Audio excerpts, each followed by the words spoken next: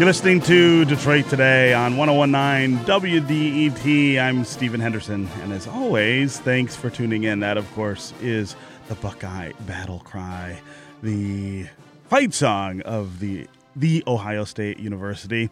Every Friday this year, we've been having people in who disagree with me. We call it Opposite Day here on Detroit Today. It's usually someone who sits on the other side of the political aisle from me, but today, we're changing it up a little bit with the return of college football. I am, of course, a University of Michigan alum. As you heard during the last conversation, I marched in the U of M marching band. Today, I'm welcoming someone who's been a lifelong fan of the Ohio State University. I'll leave out some of the adjectives I have for that team right now. We usually try to keep this pretty civil on Fridays around here, but I cannot promise that I won't get too exercised. But I want to welcome Bill Shea, who is a senior reporter who covers the business of sports for Crain's Detroit Business, to the studio. Bill, you being an Ohio State fan, it always just breaks my heart. You're such a smart guy. You're such a fun guy. How can this be the truth? It's a product of birth geography. Yeah, right, for all of us, right?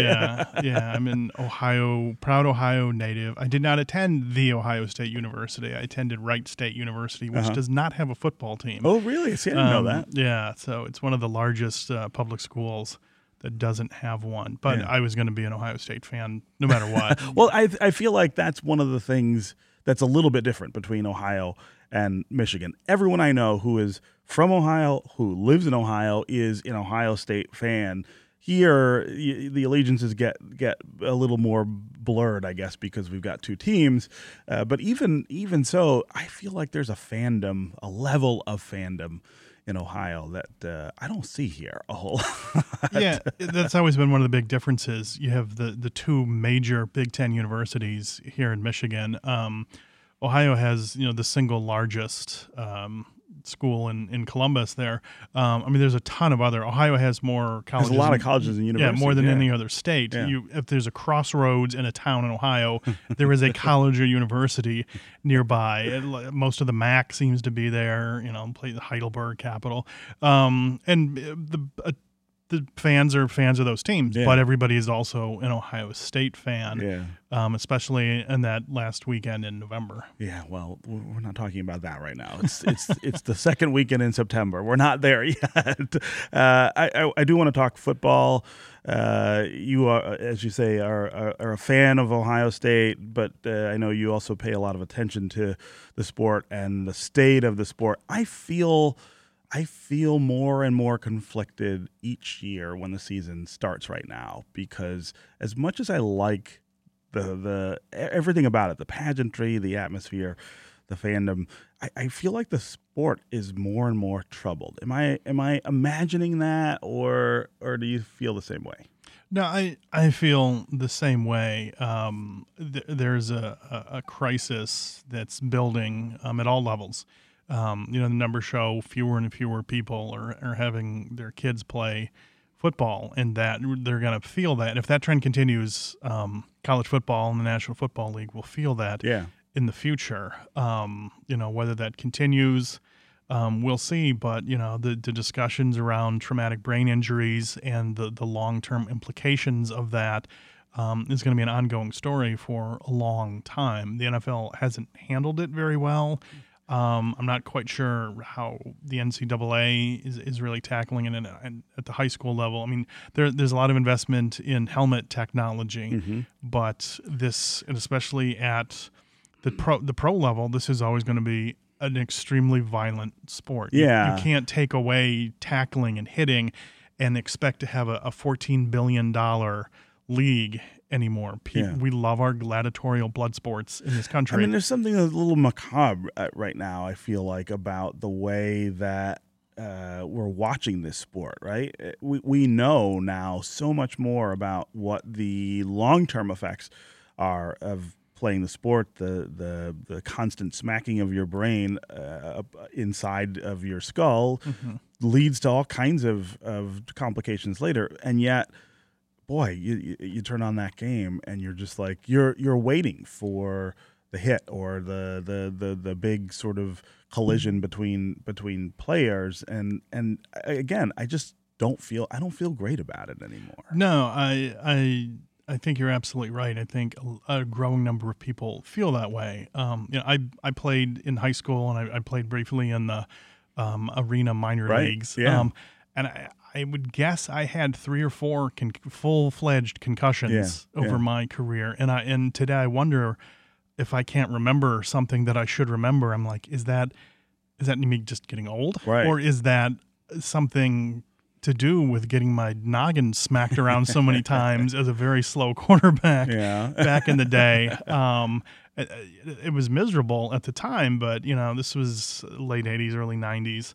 The understanding wasn't the same, and parents are more sophisticated today. It's out there, the stories and stuff. So I think we have a crisis on our hands. This is Detroit Today on 101.9 WDET. I'm Stephen Henderson. My guest is Bill Shea, senior reporter who covers the business of sports for Crain's Detroit Business. We're talking about college football. College football is back. We're in the second weekend of college football coming up this weekend. What do you think about the state of college football? Do you think it's a troubled sport? Do you think football in general is a troubled sport, and that maybe we're reaching a time sometime soon where we don't have that as a sport at any level? Is it possible that football could go away because of the concerns over health and safety? Give us a call, 313-577-1019 if you want to join the conversation. That's 313-577-1019. We're also just talking about college football. The rooting interests in the room here are divided. I am, of course, an alum of University of Michigan and a big fan. Bill Shea, my guest, is a fan of the Ohio State University. That's what we do here on Fridays at Detroit Today. We have somebody in who has a different point of view than I do. Again, 313-577-1019 is the number on the phones. You can also go to the WDET Facebook page, put your comments there, or go to Twitter and hashtag us at Detroit Today, and we'll try to work you into the conversation. I also want to talk, Bill, about money and the money that exists in college football and who gets it and who doesn't. I heard a wonderful quote from Desmond Howard, who was actually a classmate of mine at the University of Michigan and is now a sportscaster. They were talking about whether to pay college players, and he said, "Look, everything has changed from the time when he was playing at the University of Michigan in the late 80s, early 90s, and now the coaches make more money, the schools make more money, the television outfits that broadcast these games are making more money, and there's just more money in the sport generally. That has not changed for the players." And he said that just doesn't make any sense. And I don't know that he supports the idea of paying players outright, but I think the point he was making was right. How can you have everybody else not just getting wealthy, and some of them are and some of them aren't, but getting more than they used to, and still defend the idea that these kids, they get a free education, no question about that, but you hear the stories about kids not having enough money to buy lunch, kids not being able to get their parents to come see them play on campus. There is an inequality there, I think, that is becoming a little more urgent. Yeah, I think you're absolutely right. The amount of cash flowing through Division I college football is staggering. It's not in the millions, it's in the billions, and it's on the backs of these kids, many of them who come from disadvantaged backgrounds, and there's these onerous NCAA regulations on what they can and can't do. Yes, they're getting a free education. Oftentimes that is a fiction.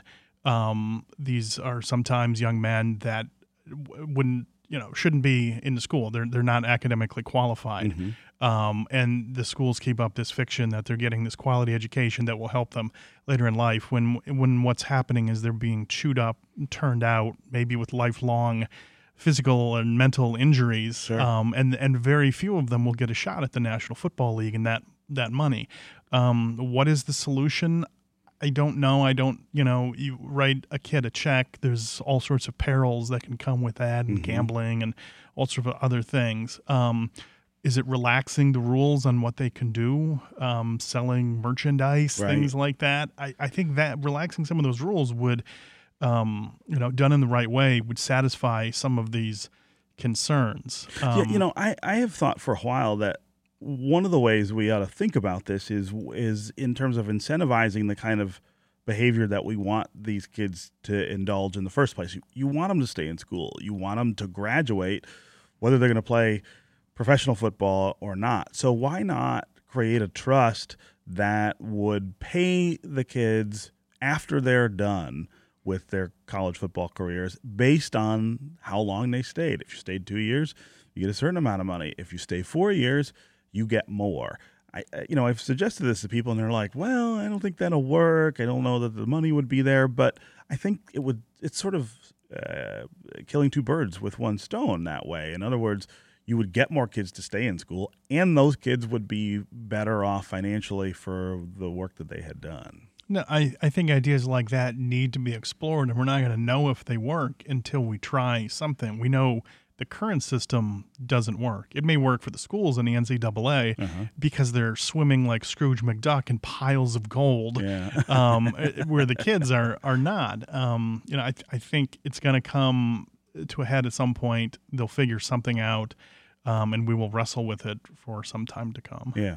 Let's go to the phones here. And again, 313-577-1019 is the number to join. Chuck and Franklin, you're up next on Detroit Today. Hi, Stephen. Hi, Bill. Hey. I'm a season ticket holder at Michigan, and I say to you that the day that we start paying the players is the day that I turn those tickets in. I'm not sure how many other people feel the same way. But what's the reason you feel that? What's the reason you feel that way, Chuck? Oh, because the whole atmosphere is built around the college players and student athletes, and I am not interested in the NFL. I think a lot of this traumatic brain injury stuff is related to NFL players who play, an 18-game season and a 15-year career and 5 preseason games and playing at an absolutely unreal level of power and speed and hitting. I can't think of many high-profile cases of pure college players who are suffering from any traumatic encephalopathy. So you're talking about college players who then don't go on to play at the professional level. Yeah, but back to the business of paying players, I just think it is an absolute poison.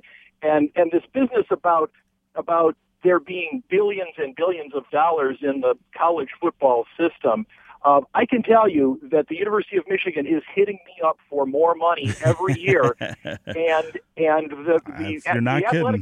the athletic department does not run on a profit. It absolutely does not. There is revenue there, and the revenue gets parceled out to about 30 sports, half of them being promoted by Title IX. Sure. So, and they don't make money, right? Yeah. Chuck, I appreciate the call and the thoughts. I don't know that I agree, but I think that's where a lot of people come down on this, is that paying the players would somehow ruin the atmosphere.